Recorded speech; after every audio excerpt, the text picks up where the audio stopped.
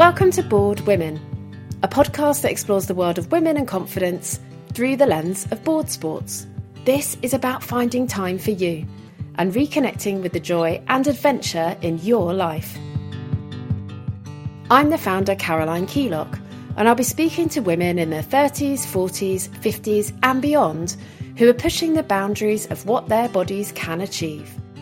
We'll also feature confidence coaches who can help us break down our fears, and perimenopause experts to dig into our changing bodies and minds. 5, 4, 3, 2, 1, drop. It's just you and the board. My guest today is Esther Sayers, who seems to come up in every conversation I have in the world of women and skating. She began skateboarding during lockdown. It's now central to her work as a lecturer at Goldsmiths, her friendships and her identity. Despite 4 operations after breaking her fingers, she ploughs on and continues to love the sport.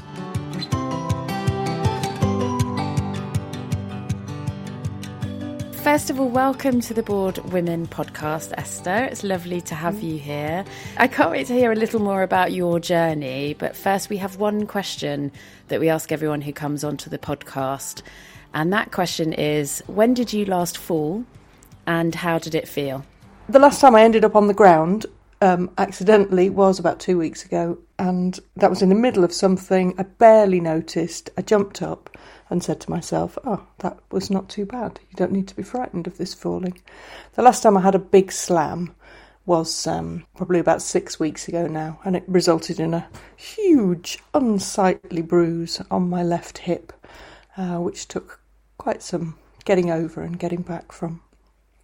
But as I did it, I was sort of cross with myself because I thought I'm going to be frightened about this following this. But thankfully, my son, who was skateboarding with me at the time, talked me down from that and talked to me about the fact that actually I had done the thing that I was trying to do, dropping in.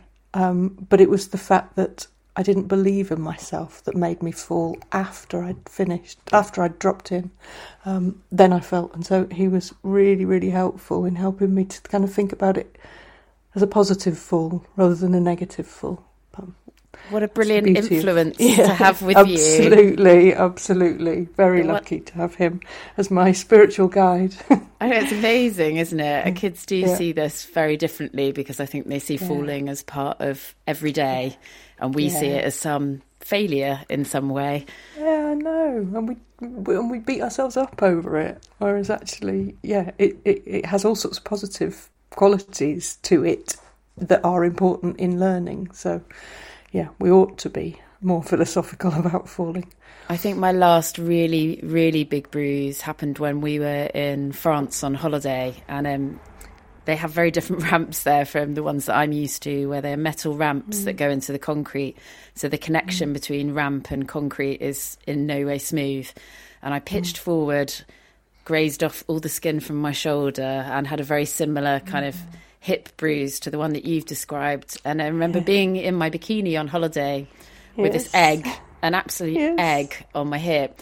But I was actually quite proud of it because I kind of felt like, okay, I've actually been doing something that's challenged me. I'm getting better. It's okay. I got up and I did it again afterwards. And it felt a little bit like a war wound, but also a bit of a medal of pride at the same time. Isn't it interesting? They are like battle scars. I have a permanently disfigured left hip now with a kind of, I don't know how to describe it really, but it's not bruised anymore, but I fell on it so many times at the beginning that it does show that as a kind of different surface. And like you, I've just embraced it and gone, well, that's part of the thing that I'm involved in, so you've got to hold it with a certain amount of pride. Exactly. This is the point where we try and encourage everyone to get into skateboarding and perhaps we have permanent eggs on our hips. Go on, come try. Yeah. I'd love to hear about your journey into skateboarding and, you know, where that first started and how it felt as you went on that journey. Could you tell me a bit more? My interest in skateboarding kind of seemed to come out of nowhere, really. We'd been skiing as a family a few times. We used to go to Bulgaria because it was really affordable fairly affordable to ski in Bulgaria. So we'd been able to go quite a few times. I didn't ski for the first time till I was 39, but in my 40s, when the children were all small, we did quite a few family trips, and I really enjoyed the feeling of moving fast, the kind of sliding feeling that you get coming down the mountain, and the feeling of doing it all together. And then we were back, we'd had a trip in February, and it was March, and my son wanted to have a skateboard lesson.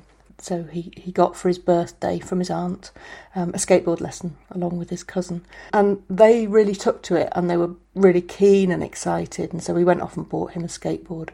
And on that day I took him to the park with the new skateboard and he rode that. And I sat on a bench with my brother and my sister-in-law and my husband. And our littlest daughter also had a skateboard that somebody had given us. And we just watched them skate. And it looked like such fun that when we got home that evening, I wanted to try it, but I wanted to try it in the relative security of our kitchen. And so rolled around in the kitchen, getting my balance and getting a feel for it. And I liked the feeling.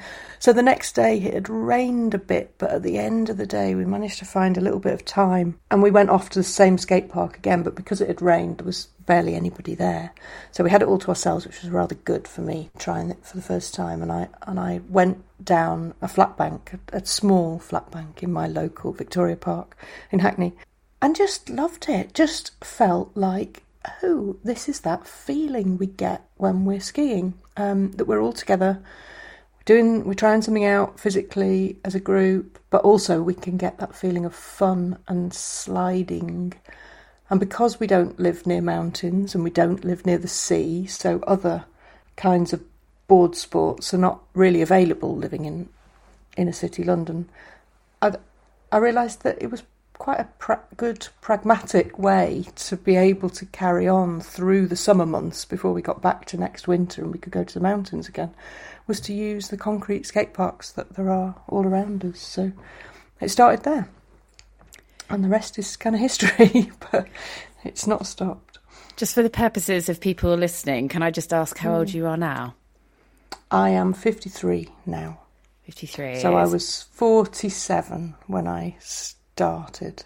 In fact, it was not quite my 47th birthday, so officially I was 46 for 2 more weeks. Very similar to me, very similar to me.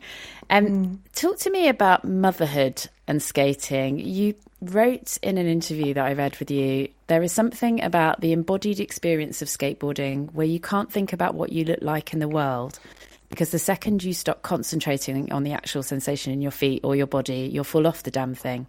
So it's a sense of being able to draw back, far away from feeling looked at or judged, into somebody who is experiencing the world in a kind of exhilaration. And I really connected with that because I think that that feeling of you're just so in the moment and you're not thinking about being in the service of others or your to-do list for that day or week, which I always find incredibly stressful. It's just being there, genuinely having fun and experiencing some flow. Just talk to me about that and how that fitted into your journey. Well, I think as mothers, but also as professionals, I'm a professional in my working life, I take responsibility for quite a lot of things. And so that responsibility plays quite heavily on you. It's difficult to leave your responsibilities behind to do something else. And so for me, the something else needs to be really engaging. My earlier career is as an artist, and in that way I've made a lot of artworks that relate to ideas about identity and self-portraiture. And so I've thought quite a lot about this idea of women being looked at and being the object of the gaze rather than sometimes the lookers out. And so when I started skateboarding, I really felt that I was kind of bringing with me this history in kind of an interest in art history, to think about suddenly having something which had all this kind of positive engagement about it that got me away from being the object of the gaze, quite simply because I wasn't able to concentrate on the gaze anymore. I wasn't able to think about who was looking at me or what they were thinking or how they might be judging me, because I was entirely caught up within my own activity. And so for me, skateboarding has been really important like that. And I wrote an article that was published earlier this year that really looks at that in terms of the idea of time and how we use our time and how we think about the use of our time in terms of a kind of ethics of the way that we live our lives, and to give time to something which seems on the surface useless, it really kind of makes quite a statement about what a person is prioritising in terms of their focus and their attention. And so for me that becomes really interesting in relation to being a mother whose focus is, of course, on their children and their family. But I find it really important to make that not the only focus, because if we do that, we lose something of ourselves, and we need to be our whole selves. We need to be fully present in order to do the job of mothering in the best way that we can. I couldn't agree more, and I'd love to come back later and talk a bit more about that balance, because it's definitely something I'm feeling as well at the moment. So it's interesting when you talked before about the fact of not feeling like anyone's seeing you, and I think when people come into these sports for the first time, there is an aspect most definitely of, what do I look like when I'm doing it? I've got all the gear on. And one of the things I noticed about your videos straight away is that for much of the time you don't wear pads and you don't wear a helmet. And I always think that I have all the gear. I'm protecting every part of my body at all times. And I always think that you look very like you're in flow and you're supposed to be there. So talk to me just a little bit about, you know, your point of view on wearing pads and a helmet and why you don't some of the time. Yeah, it depends which videos you look at, actually. And if you looked at me at the videos from early on, you'd see that I was pretty well always padded up and helmeted up.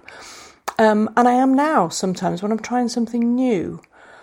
But I do find that I feel restricted and restrained with pads on. It feels too deliberate. When I first started, skating was very much just about skating on the pavement and skating to school with the children and skating to the skate park. My favourite part of skating is actually the journey to the skate park and the journey home, especially the journey home, because you're in the groove, you're in the kind of moments because you've been skating. Skating on the street to get home, I'm not wearing pads and helmet at that point. So because of that, it felt kind of weird to then arrive at the skate park and put pads and helmet on to then do this activity. When I'm wearing pads and helmet, it feels like I'm training for something. I feel like I'm kind of putting on the sporting gear to do this thing. And skating isn't like that for me. It's part of life. It's something that I enjoy feeling relaxed and kind of casual about. For me, it's not so much about getting tricks or getting things, it's about the feeling in my body of the ride. So I am much happier cruising around a bowl, feeling flow and speed, but I don't really feel drawn to be up on the coping doing tricks there. And so I think it's part of that. It's part of the fact that I don't do high stakes skateboarding in the sense of risky tricks, or if I do, I put pads and helmet on for those things. But what I want to feel is a kind of flow and a pleasure and a joy. And if I'm restrained by protective equipment, I don't get that feeling. I don't get that kind of buzz, that feedback through my body. You do skate quite big stuff. So I've seen you in some big bowls. And for people listening, maybe you could explain kind of what bowl skating is. But can you talk to me just about how you gained the confidence over time, and maybe some of your bigger moments where you felt like you really had to talk yourself into things and learn how to do them? And I guess the drop-in is obviously crucial to that journey. Bowl skating originates from people skating empty swimming pools in the 1970s. And now most skate parks have got some kind of bowl, which is a very different sort of skateboarding than street skateboarding because it uses transition. You have to actually get into a bowl to be able to skate its curved surfaces. And to do that, you use a move called dropping in. Dropping in exists in snowboarding as much as, and in skiing as much as it does in skateboarding. But in skateboarding, you have to drop in from the coping, the edge of the pool. So it's quite a sudden thing where you go from being still on the edge into dropping onto the transition and rolling down. And so there's this kind of rite of passage in a way for many skateboarders where you have to learn to drop in. If you're going to skate in a bowl, then you're going to need to drop in, partly because it's the best way to get into the bowl and partly because you need speed to be able to then ride the transition. So dropping in for me started at House of Vans, Waterloo Station in London, which was a fantastic indoor park that had skateboard lessons in the mornings on Saturday and Sundays. And so I learned there with some fantastic instructors from a company called Learn to Skateboard, who were so supportive in the early stages, because to learn to drop in at the beginning, you need to hold somebody's hands so that you get used to the process of pitching your weight forward past the point of no return and allowing the board to literally drop onto the concrete and to roll down. And it's all about having your weight further forward than you actually think ought to be the right thing, and allowing yourself to go through the leap of faith, which allows you to let go and to let the board drop and to trust that you're going to stay with it and roll away. So there's a lot of stages in that, and I got a lot of bruises leading to the unsightly left hip, and having somebody's hands to hold really helped with that process. But also you need to have a way of mentally preparing for this thing, which for me as an adult learner has been very much about a gradual weaning off the hands that are there, so that you go from two hands to one hand to one finger to actually just touching or high-fiving the person that's helping you as you drop in, to then gradually them using no hands and the person. But for me, I need the person to still stay there next to me. Oh, it's ridiculous. So It's ridiculous. It's incredible, isn't it? I've had 10-year-olds stand at the bottom of the ramp for me mentally as support. And clearly the 10-year-old is not going to be able to catch me. They're not going to be able to support me. They're not going to be able to do anything physical to save me. But it's reassuring. And that moment where someone's totally walked away and you get used to just coming and dropping in on your own, it's such a big deal, isn't it? Like you're so proud of yourself when you get there. Absolutely. And because to do that, it's just you and the board. And so you have to trust yourself to be able to do it on your own. And that's a huge moment, isn't it? Yes, I've had a real wobble with drop-ins recently, having dropped in a lot and skated some really big stuff, which I really enjoy. I had an injury. I broke my fingers, and that kind of led me to 4 lots of surgery, and then that's meant I've had to come back 4 times. And in that coming back, I really got quite a lot of fear, and then the fear led to not being confident in myself, which led to some wobbles, and that led me to start falling because I wasn't believing in myself and my ability to do it.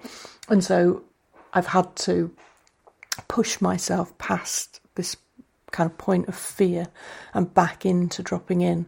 What kind of strategies have helped? My friend Yen and I talk quite a lot about fear, and we're both very familiar with the concept and the feeling.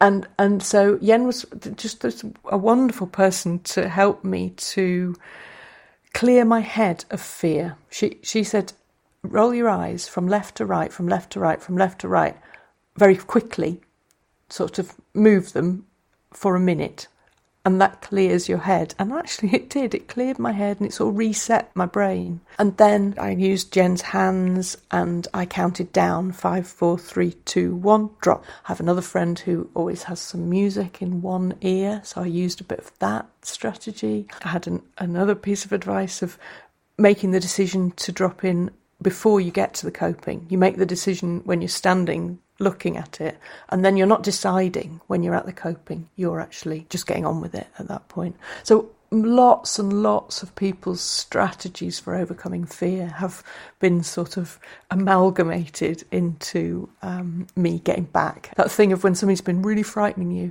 when you can overcome it, the elation that comes from that is huge. Oh, it's phenomenal, isn't it? I think that last piece of advice that you said about making the decision before you're even up there, that kind of thinking was a game changer for me, where, because I'm still scared of doing it now, there's never a point where I just go up and do it without thinking. But, you know, when I've warmed up, I'll go and do it. And I'll stand there and I will count to 3 and I'll go. And there will never be a time where I don't go on that 3. Yeah, absolutely. And interestingly, that piece of advice came from my friend John Dahlquist, who is the vice principal of a school in Sweden which focuses on skateboarding at the centre of its curriculum. It's called Bryggeriet Gymnasium School. And can you imagine a school where skateboarding is at the curriculum? They've got so many strategies for all of these things that we're familiar with. But in John's teaching, he backs it up with philosophical thinking.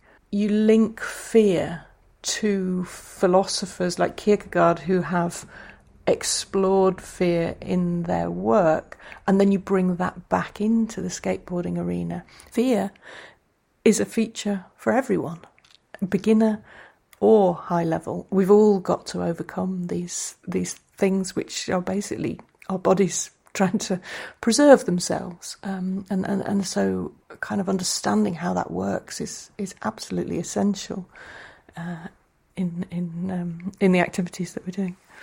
You've talked quite a few times about how your son helps you with your skateboarding, both in terms of the physical act of doing it, but also the mental side of how he frames things in a different way than you might be tempted to. How has it changed your relationship with your kids? It's an interesting one, skateboarding, because now that my son's 16, he's been back into skating for over a year now. But for a while, he went off it. And at the moment, my younger daughter, who has been into skating, she's not so keen at the moment.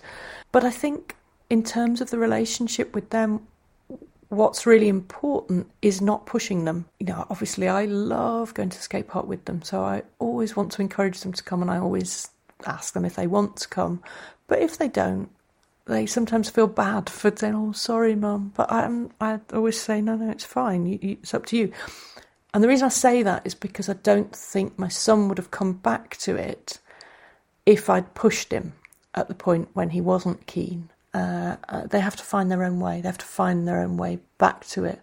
And so I think in answer to your question about the relationship with them, doing something voluntarily together because you're both motivated to do it means that you connect on a point of kind of, I don't know, there's a sort of equality about it. I think it's so true. And I think I go to a club at the weekends where it's very many different ages there. And yet you almost don't feel that there's an age difference because everyone's aligned around this common interest. And as you say, the roles are often reversed as to who is helping who is supporting who's, you know, better in inverted commas, but you know, who's progressing at different rates. It changes day to day, week to week, and is entirely independent of someone's age a lot of the time. And there's something lovely about that community aspect of it. Yeah, completely. It can almost change minute to minute. You know, you can be being given advice, valuable advice from a 6-year-old 1 minute, and then you might be helping someone else at some other age within the next few minutes, because we all know different amounts of stuff, and together as a community we kind of pool our knowledge. I feel like that's a really important part of skateboarding. Absolutely. I think it's also really interesting when perhaps you didn't foresee yourself being part of that community, and yet you start to feel part of it. So, you know, actually feeling welcome to it is something that's really lovely. For me, my learning of skateboarding also coincided with starting to go through perimenopause and everything, all the delights that come with that, where I felt like my body was cheating on me to some degree. You know, I suddenly went from being somebody who's always been fit, healthy, lively, to someone who felt very low energy, low mood, you know, not really feeling very driven by anything. And skateboarding most definitely helped. It enabled me to go and feel like my body was starting to cooperate again. It doesn't cooperate every day by any stretch, but it's starting to cooperate. I don't know whether any of that's chimed with you, whether that's a stage that you've been through or starting to go through, and how you feel skateboarding connects with that. Yeah, absolutely. Menopause has been very much part of my skateboarding journey. My kind of menopausal symptoms were much more about a sort of sense of purposelessness, a kind of a sort of sadness, feeling quite lost really, and a kind of longing for something, but I didn't really know what it was that I was longing for. But there was an emptiness, something was missing, and I hadn't felt like that before. Didn't feel like me really. I think one of the tricky things about menopausal symptoms is that they creep up. It doesn't just happen overnight, so it's very easy to put them down to other things. And so I certainly didn't pick up a skateboard thinking, this will sort out those menopausal symptoms. It just happened alongside it. But suddenly, and this was quite sudden, having this focus on this physical thing that I was trying to be able to balance on and to do other things on, sort of gave a sense of purpose. Learning something new makes you feel like you are progressing. And so that was a real antidote to this sense in my life that I'd raised the children to a certain point, I'd got to a certain point in my career, and it was all like, oh my goodness, is this it? I've done all the major life events where I'm married, bought a house, we've done up the house, we've done our children. I was thinking, does it just stay like this till retirement? And then starting to skateboard was kind of, no, you can take on new things. You can push yourself in new directions. So that was really exciting for me. I want to finish just with a quote that's from one of your papers, because I really connected with it, and I just think it's such a lovely way to think. You said, to engage in skateboarding at 50 plus is to overrule social expectations of age and gender and find a balance between risk, skill, and the psychological burden of ageing. To not always be for others, and to not allow the facts about ageing to limit the experience of ageing. In doing so, I reject the idea of a culturally constructed life course that limits me to a narrative of decline. I just thought that was so powerful. Can you just tell me a little bit about your thoughts in writing that? Because I think that's a big statement, and I absolutely love it. Well, I think that narrative of decline is really something that's kind of programmed in to the point where we don't even notice that we have an expectation that you get to a certain point and then everything else is downhill from there. And skateboarding's taught me that does not need to be the case. And I think I started this interview talking about the pointlessness that I felt at the perimenopausal stage. And that pointlessness was about this kind of, is this it? Is this all there is? And so giving time for something which is so rewarding allows for that kind of sense of who am I? Who do I want to become? Who could I be in the future? And just because I'm 53 doesn't mean that I should stop thinking in those kind of self-developmental ways, because I'm absolutely a going concern for probably 3 more decades or more. What am I going to do with that time? How am I going to kind of continue to grow? Now, I don't know how much of that I'll be able to skate, but even if I can't skate anymore, I'll still take that spirit of how can I challenge myself? How can I invest in something that is rewarding for me on my terms? And how can I fit that into a life that's full of all sorts of other things, but fit it in such a way that everybody benefits?